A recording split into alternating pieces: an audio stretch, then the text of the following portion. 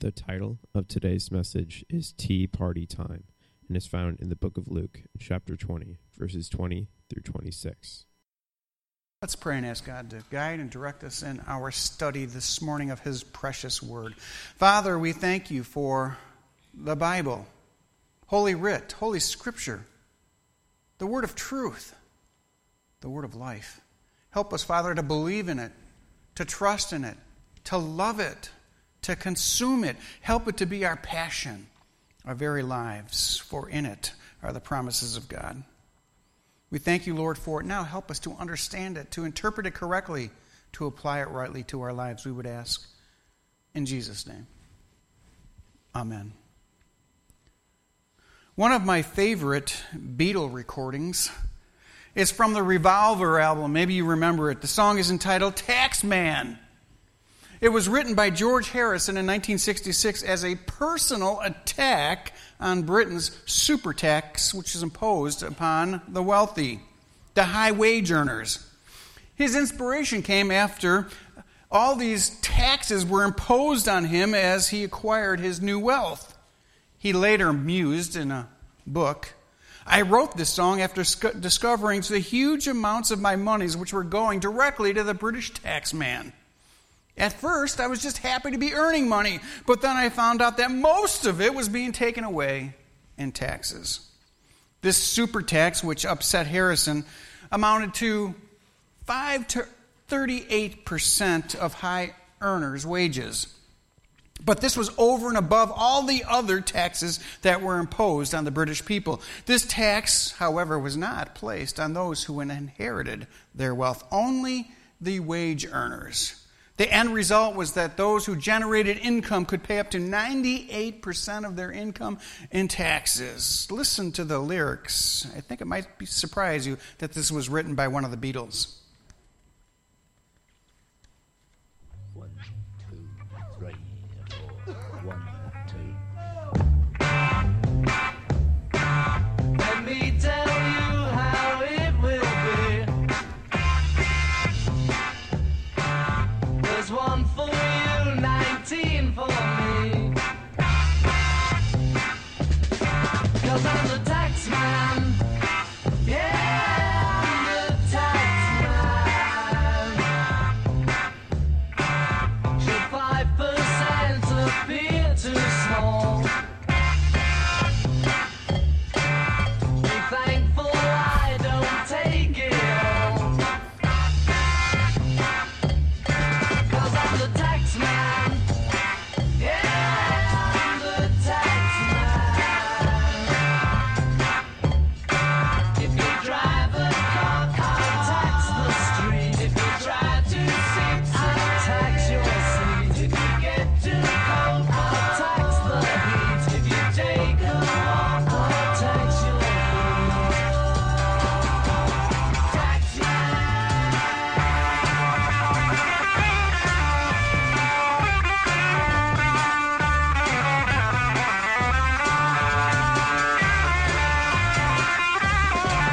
I'm the tax man. Yeah, I'm the tax man. Don't ask me what I want it for. If you don't want to pay some more, 'cause I'm the tax man. Yeah, I'm the tax man. And my advice for those who die: tax man. Declare the pennies on your eye. Tax man. 'Cause I'm the tax man. Yeah, I'm the tax man. And you're working for no one but me.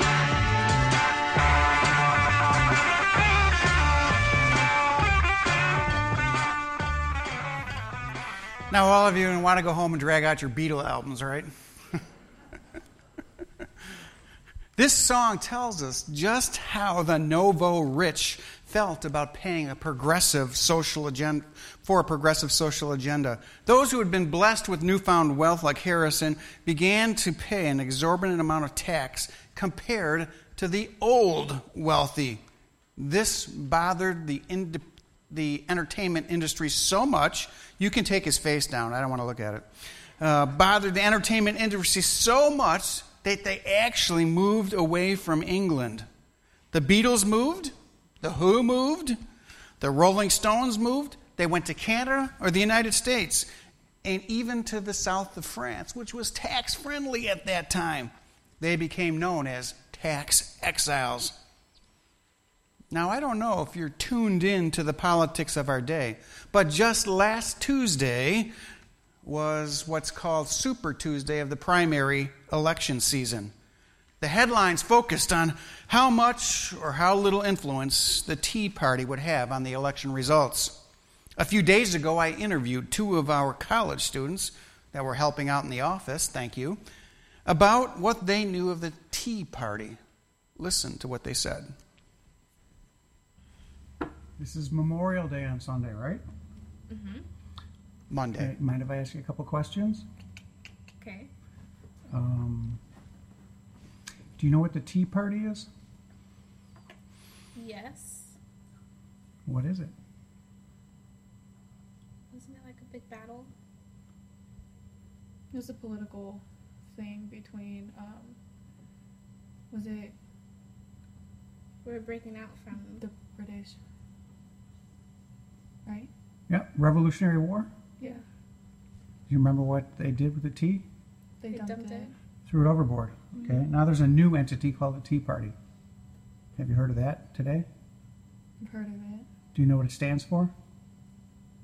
Was it standing? I'm just taking a guess. About. Oh my gosh, kind of like being independent of, like, from, like, the other parties, like the Republicans and Democrats. Is that Sort of, kind but not really. Okay.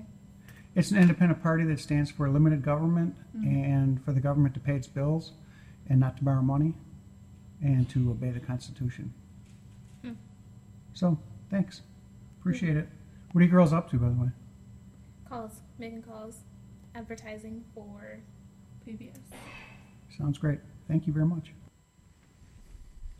Now, as full disclosure and transparency that you want from your pastor, you should know that I've attended all the Tea Party rallies at our local state house in Olympia. I personally identify with the Tea Party's agenda and purposes. You should know, however, that there's no official Tea Party membership because it's not a political party. The Tea Party is not Republican nor Democrat. It's an ideological movement. Its desire is to return to the Founding Fathers' principles of limited government, physical responsibility, individual freedom, free market capitalism, a strong national security, and traditional values. Now, the talking heads on television assert that the Tea Party has been diminished in these past few weeks because the candidates that identified themselves as Tea Party candidates have lost. However, the media has never chosen to really understand what the Tea Party is about. It's not about electing individuals to political office. Rather, it's about influencing public policy. It wants the country to return to its conservative principles, its governing Judeo-Christian principles. I often wonder to myself, how could anyone who actually believes in the Bible disagree with the principles that are found in the founding documents, such as our Constitution and Declaration of Independence? I, as I hope you do, support Judeo-Christian principles, as does the Tea Party. Now, this is met with great opposition, of course, in the public discourse out there because it conflicts with a progressive social agenda. We see this exampled in our current administration, which has exploded the national debt and created deficits that will run into the next century and will be paid by our grandchildren. More explicitly, the current administration has enlarged and expanded on the entitlement state through unfettered programs like welfare, food stamps, disability, and many other programs of various sizes and shapes. The net effect has been this: the development of a dependent class has happened in our citizenry. The results of that is their dependency has been brought about by political bribery. It's a quid pro quo. This for that. An entitlement for your vote. Yet all of these dependency programs must be paid for by someone. The monies must come from somewhere, and the only place it can come from is the public largesse. The money will be paid either now or someone in the future, by someone in the future. Now, during the first century, Rome controlled the entire known world. The Romans, despite their conquering ways, did many good things for the people. They coined monies. They built a worldwide road system. They connected the continents with one another. They brought about a lasting peace called Pax Romana. They brought about law and order and stability for the people.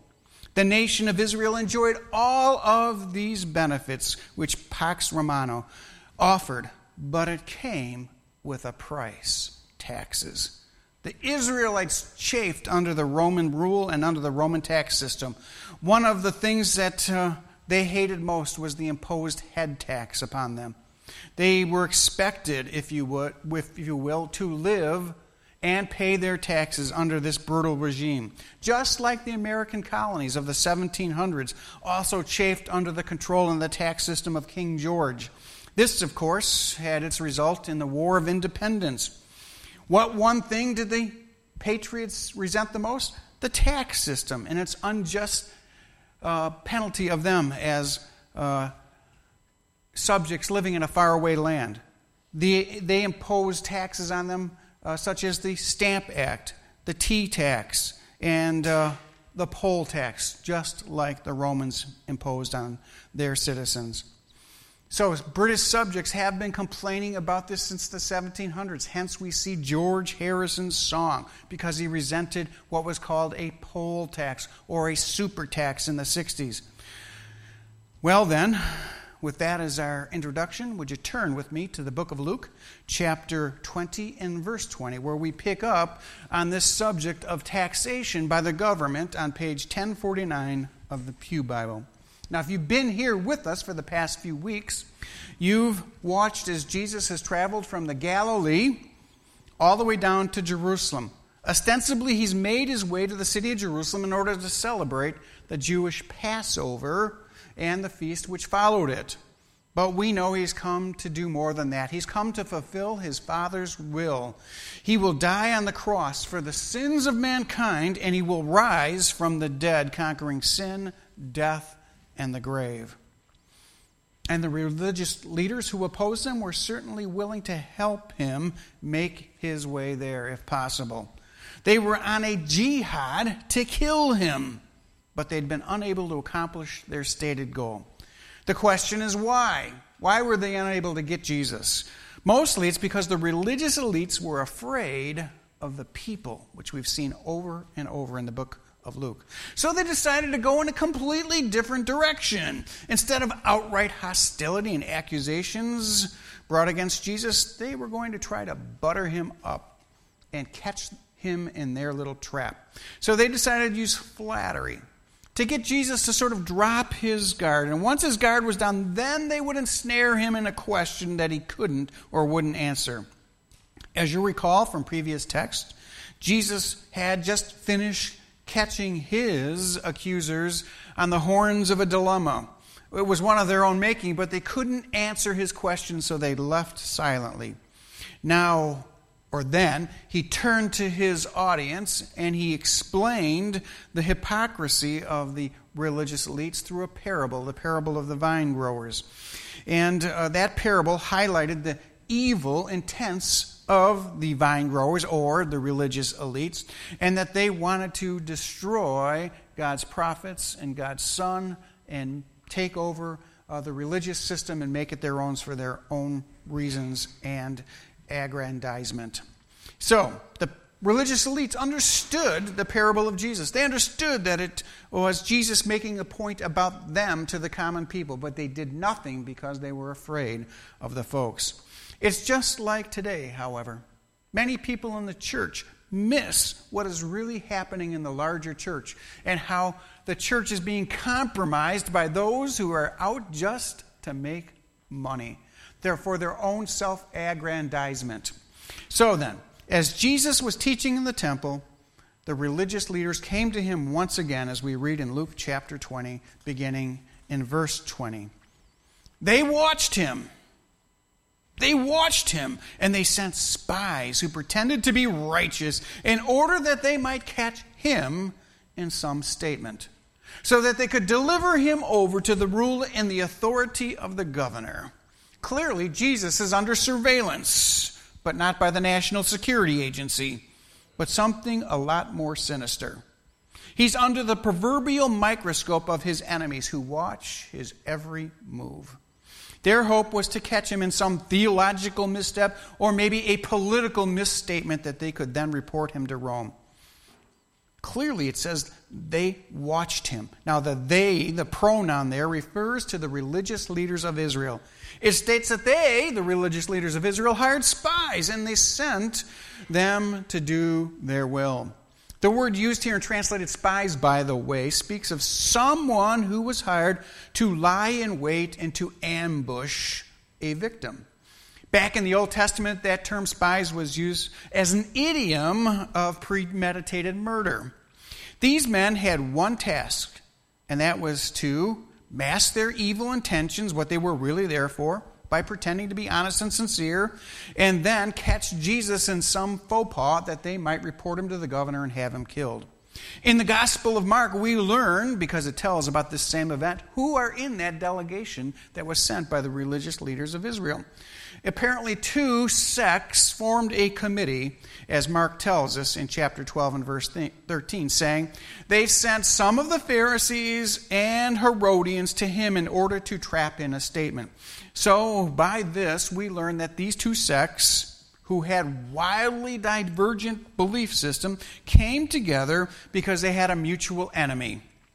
They set their differences aside, those things that separated and divided them, in order to get Jesus. For you see, the Pharisees were the conservatives of their day, while the Herodians were the staunch liberals. The Pharisees were the right-wingers, if you will, while the Herodians were the left-wing extremists. But they came together to kill a common enemy. There's a well-known proverb that says, the enemy of my enemy is my friend. And that's exactly what is coming to happen here. It's sort of like if this took place today, it would be the ACLU joining hands with the Christian Coalition. Or Rush Limbaugh getting together with Nancy Pelosi to accomplish some task. So the religious elites send these spies in to see if they could catch Jesus and hang him. They came and they listened to him patiently and politely. They did this as a smokescreen so that they could accomplish what their purpose was of trying to entrap him. They pretended to be sincere and to be honorable in their religion. They respectfully asked Jesus questions. They pretended to have questions of conscience. Oh, this is really bothering me, Jesus. Maybe you could help me with it. They were there to seek his advice. Right.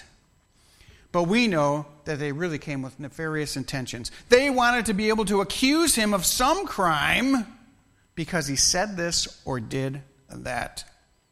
Since the ruling body over all of Israel is that Sanhedrin, which had no power to execute a person, they had to catch him in some crime that the Roman governor, who is Pilate, would be able to punish him for. We read in verse 21 that they questioned him. Teacher, we know that you speak and teach correctly, and you are not partial to anyone, but you teach the way of God in truth.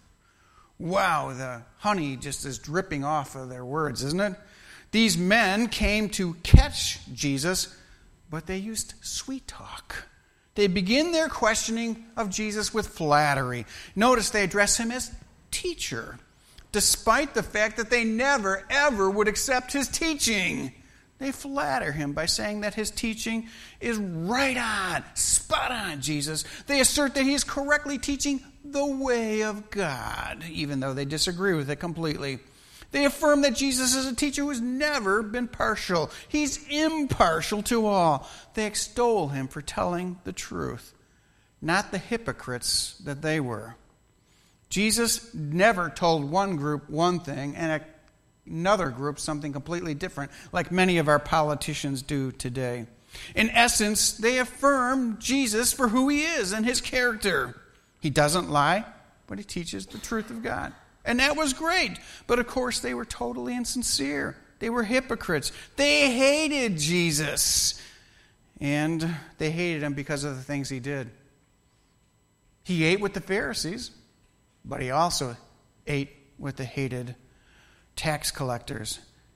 Jesus showed no partiality, but they did, because they were hypocrites. And yet they used this flattery, thinking that they could disarm the Lord Jesus Christ.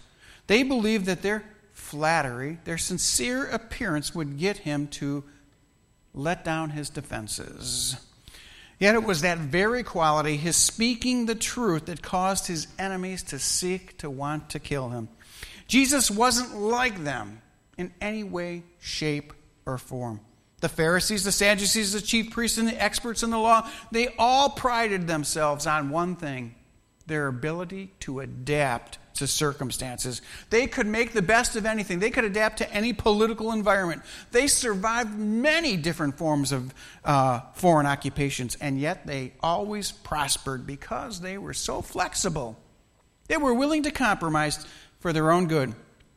Right now, they really liked the status quo because they were making lots of money at the temple, selling partridges and lambs and exchanging coins. They didn't want to change, and here was this change agent, Jesus. So they were willing to compromise in order to get rid of Jesus. But Jesus was never, ever willing to compromise. What they perceived as a strength in themselves, the ability to be flexible and compromise, they would use then to ensnare him. They would fudge on the truth. They would fudge on the ability to take someone's life if it accomplished their goals.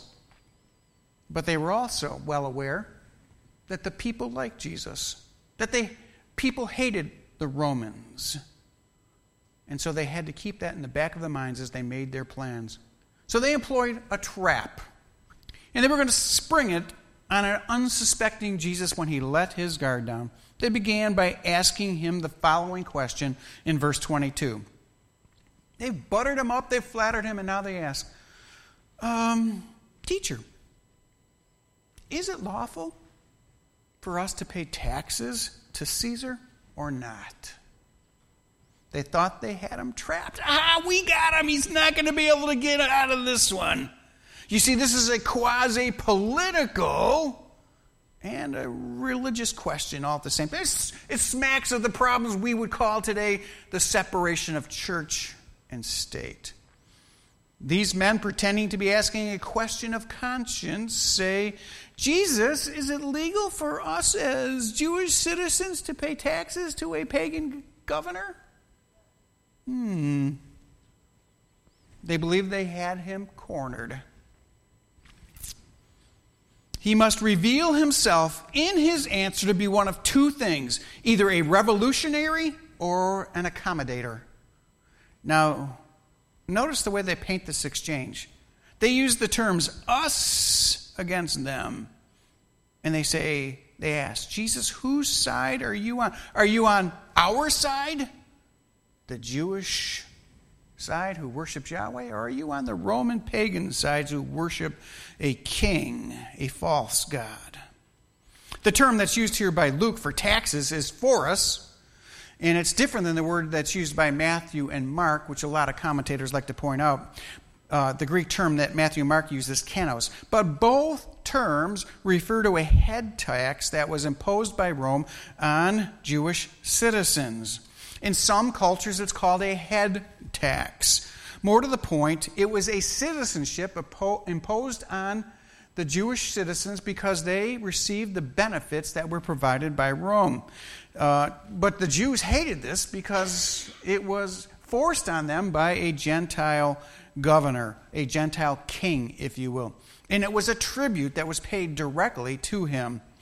The tax was required to be paid by every male between the ages of 14 to 65, and it had to be paid in Roman coinage. It was also required of every woman between the ages of 12. I know we don't consider a woman at the age of 12 to be a woman, but they did, to the age of 65. And it was simply a tax for existing. So the poll of the head tax was separate from all the other taxes that were imposed. Customs taxes, personal property taxes. I don't know if they had a sales tax then, but if they did, it would have been paid over and above this head tax. So the one thing that we need to understand is that there is no question of legality here, since all people needed to respond and pay the tax that was rightly imposed on them by a government that provided them with many benefits.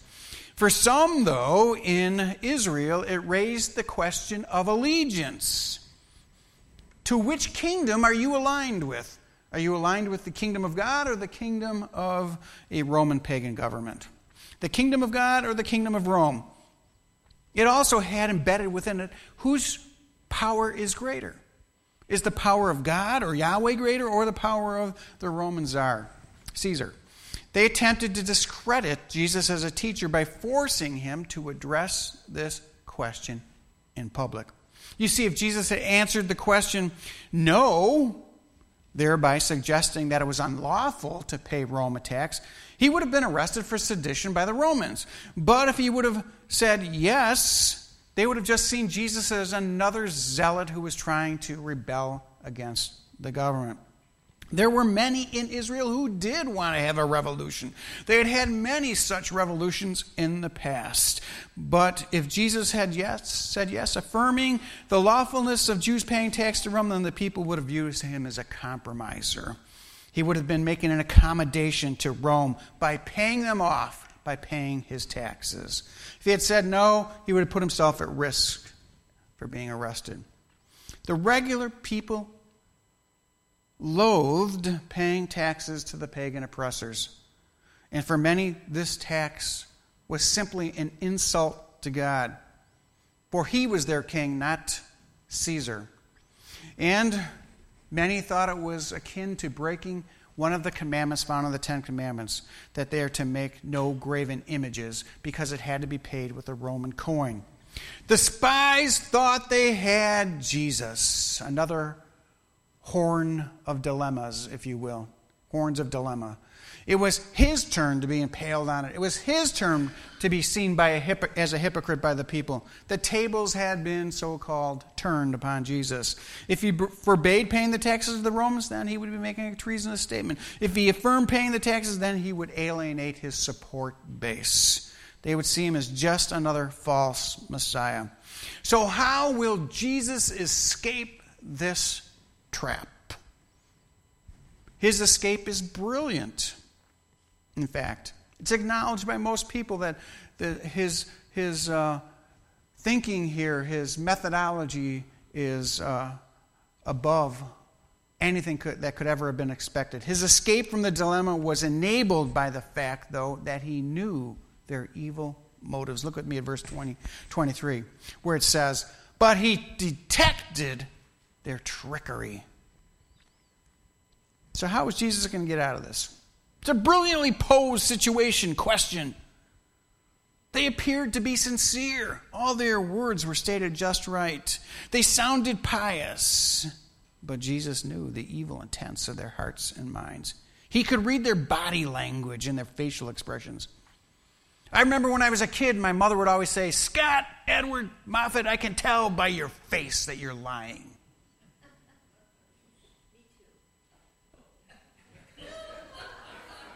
Who is that woman? Deacons, usher her out. All the while they were feigning this false piety in order to lure him into their trap. You know, Christians are often caught in these same dilemmas. People come to them and they seem so pious and so religious, and they seem to have all the right answers.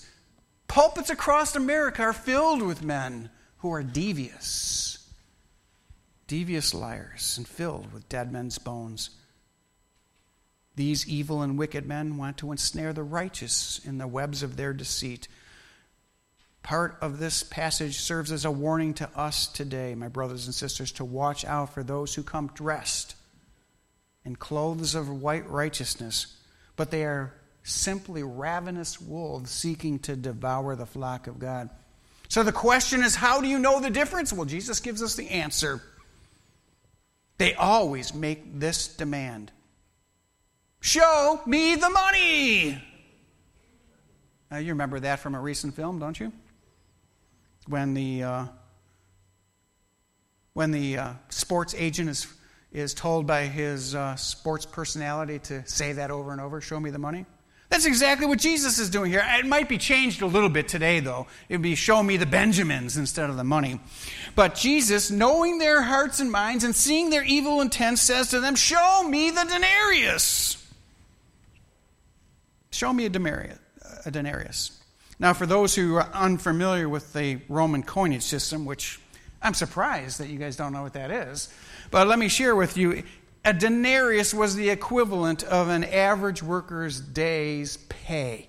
Okay, you can see a picture behind me, and it was a silver coin that bore the image of the Roman emperor. In this case, it was Tiberius, and it wasn't the only coins in circulation. There were Greek coins, there were Syrian coins, and even Jewish coins. But the tax had to be paid in a Roman denarius. And you can see it bears the image of Caesar's head stamped upon it.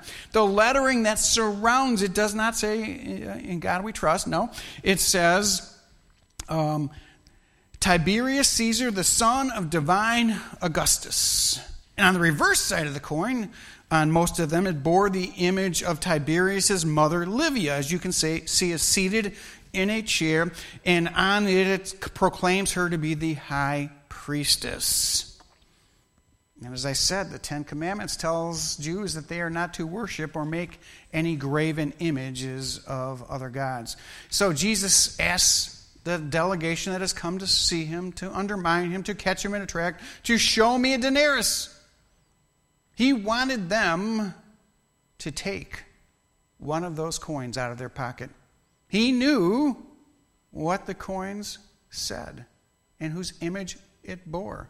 And in fact, he asks, whose likeness and inscription does it have? So one of the Pharisees or the Herodians reaches into his pocket and pulls out a denarius and says, Caesar's. Now the plural form of the reply there is very interesting. Look at the text. It says, they said Caesar's. So all of them at once, because they all used the coin.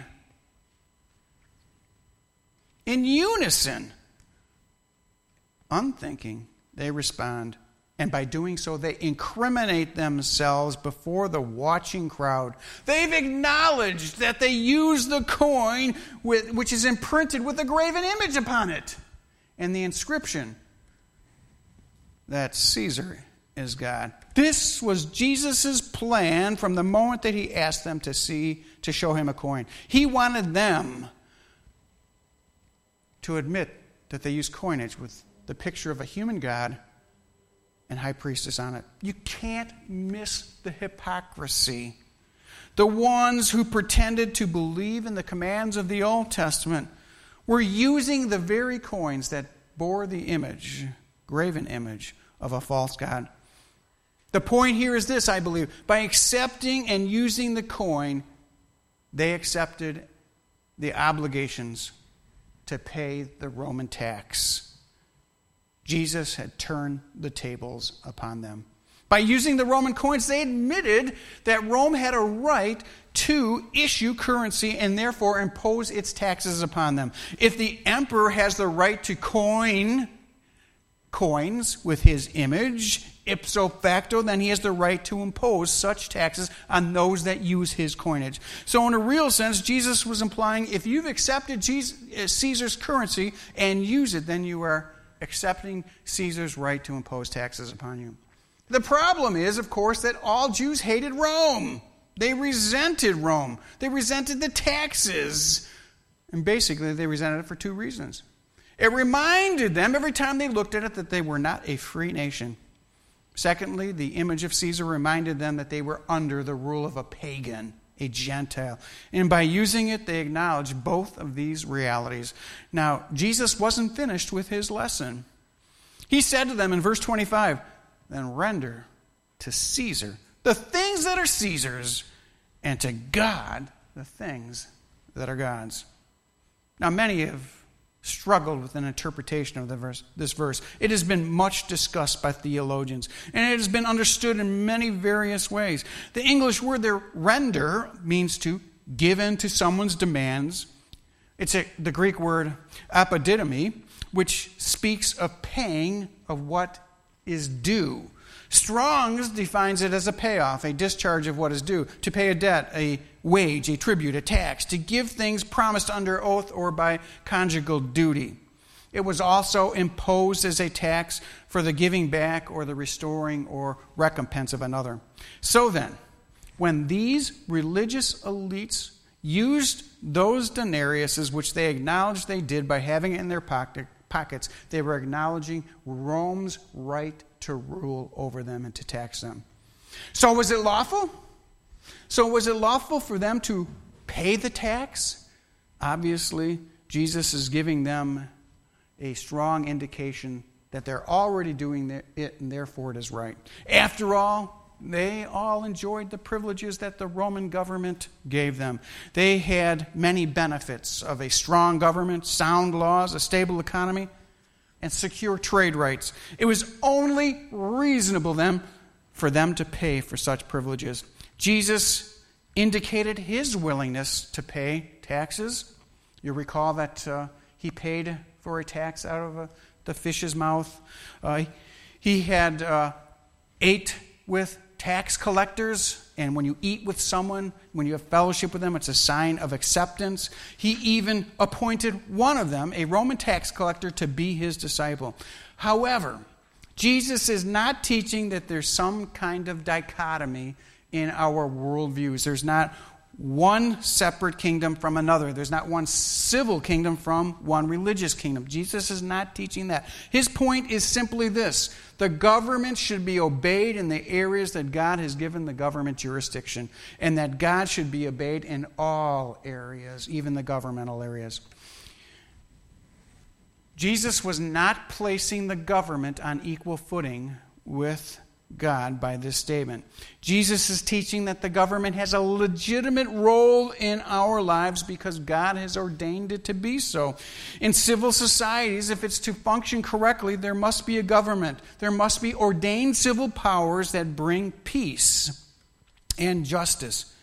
So then, Jesus' argument to these Herodians and Pharisees and for the people that we're listening to here is this: if Rome protects you and your civil rights and ensures justice and peace, then they have a right to tax you. It's only right. But then Jesus adds the phrase, what is due to God, render to God. He draws a red line of distinction here between what's due Caesar and what is due God. Unlike others who draw red lines which are meaningless, Jesus' red lines are real. No matter what the coins say, what images they bear, what inscriptions they have, no matter what banners they might have, and whose images and inscriptions they bear, the king merely rules over a physical kingdom for a short period of time under the sovereignty of God. He does not rule over the spiritual kingdom as a human God with his own priesthood. This is just silly. We see this today, don't we? There's a little kingdom over in the Asian countries, North Korea, in which a little guy is worshipped as a king, and he has his inscriptions. He proclaims himself to be divine. But that's just plain silly. It doesn't matter what you call yourself. The emperor, the king, the president. If you think you're God and you want people to worship you, you are completely wrong. Because there is no human gods. There is only one God. So Jesus says to them, give to the king what he is due, but give to God his due. Jesus lifts the discussion above taxes, which the people wanted to hear about and the spies wanted to trap him in. But he lifts it above the discussion of taxes to consider the relationship between God and man. The Bible teaches that the government has authority, but it's ordained by God. That the government should be respected, but only as it validates God. Our citizenship, you see, is in heaven, which means we are aliens and strangers in this land. But that is not an excuse to ignore our earthly responsibilities as earthly citizens. We are to pay the tax and give to Caesar what is rightfully Caesar's. But since we have been stamped with an image of God upon ourselves, our greatest allegiance is to God. He has the right to command us in our lives, not only as citizens of heaven, but as good citizens of earth. And that is that He will be glorified above all else. We understand that God ordains governments, and He does so for the purposes of providing a safe haven for an orderly society because men are sinners. Because men are sinners and need to be kept under control. So a government is necessary. However, this teaching of Jesus clearly leaves His enemies frustrated, as we learn in verse 26. And they were unable to catch Him in the saying in the presence of the people. And being amazed, they marveled at His answer. And they became silent. They just shut their mouths. They had nothing to say. His answer was direct and complete. There was nothing you could add to it to make it better or worse. Not one note could you make that song any better. Right, Mozart? It didn't give them any grounds to incriminate Him. So they were totally amazed. His answer shut them up, and they were astonished by His answer. Blown away. He'd gotten the better of them. His answer was simple, yet complex. His answer said that the Roman government had the lawful right to impose taxes, justified by the privileges it gave its citizenry. But that didn't make Caesar God. Only God is God. Well, how do we apply this to our lives today? I'd like to begin my applications by giving you a warning. To be on guard for the religious, wicked people around us. They're everywhere. These evil, wicked religious people are trying to put you under their theological thumb by twisting and turning the clear Word of God. Most of us here, unfortunately, are unable to debate and argue with these tricksters. So my advice is for you to leave it to those who have been trained to do so. But for you to keep on learning, keep on in the process so that you are able to defend yourselves. But you must stay on guard, for those people are everywhere around us. And they, if you fall to their tricks, will rob you of your peace and your joy and your freedoms. Beware of anyone who uses the term social justice. That's a wedge or a hammer to get you to do what they want. Be a Berean. Compare what you've heard by others to what is actually said in Scripture. For only the Word of God has authority in your life. Now, some will come with flattery and tricks. They will sound really good. They might even be really neat. Cool people. But beware, don't accept them just because they look and act the part. Beware. Secondly, beware of compromise in your own life. In theological terms, compromise is a dirty word. It might not be in politics, but in theology, it's a dirty word. If you are compromising on the truth, you're headed in the wrong direction, for Jesus said, "Thy word is truth." My word's not truth. Andy's words are not truth. Mother Teresa's words aren't truth. Billy Graham's words aren't truth. Joel Osteen's words aren't truth. It's the Word of God that is true and will not fail or be found void. Never, ever, ever, ever, can I say that enough? Compromise on the Word of truth. Jesus showed his enemies and their supposed strength of being flexible and compromising as their Achilles heel. In their willingness to compromise for financial gain, they lost what was most important: their relationship with God. They exchanged their position with God for monetary gain. They exchanged their approval of God for the approval of Caesar. For it was all about the Benjamins. Show me the money. If you go to a church that starts asking you for money, that should be a red flag, a warning sign. Something's wrong. God can afford to fund his ministries. He doesn't need to beat the sheep over the head so that the pastor can live a luxurious lifestyle, or so that they can have gold faucets in the bathroom.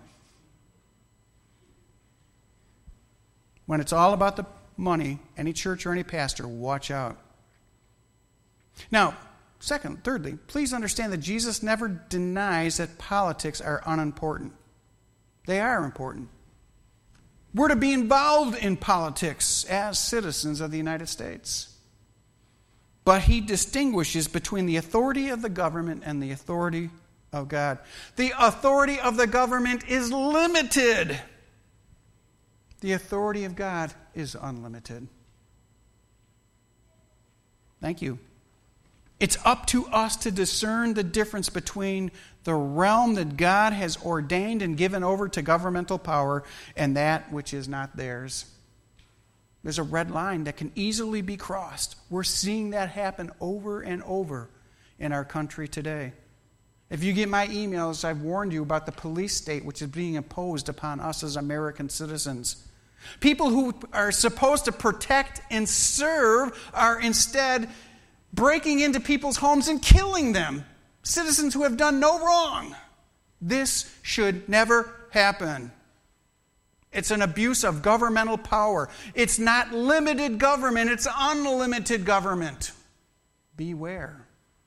Be on guard. Finally, let me urge you to teach what the Bible says, not your opinions and not your personal convictions. I find that religious people are often astonished. They often marvel when they get a direct answer from Scripture about some issue, because it's so new and refreshing to them. You see, all that they hear in the pulpits and in the religious arena around us today are personal opinions, personal convictions, and not the clear Word of God. Teach the Bible. Finally, our worship is due only to God, not to some political figure in Washington or in North Korea, in whatever town it is that there's their capital, or in Rome. Our worship is due only to God because He is great and powerful and loving and merciful and sovereign. Let us worship Him together and serve Him. Let us pray. Father, we thank you so much for the Word of God. We're thankful for our Lord Jesus Christ, who made things so clear. Help us, Father, to remember we have been put on planet Earth to worship Him, to serve Him, to love Him, to grow in Him. Help us, Father, not to be deterred by other agendas. Help us, Father, to remember what we are here for, to be His disciple, to bring others to know Him and to love Him. Help us to do this, even in the difficulties that we experience today in our culture and society. Lord, we can still do this. We pray in Jesus' name. Amen.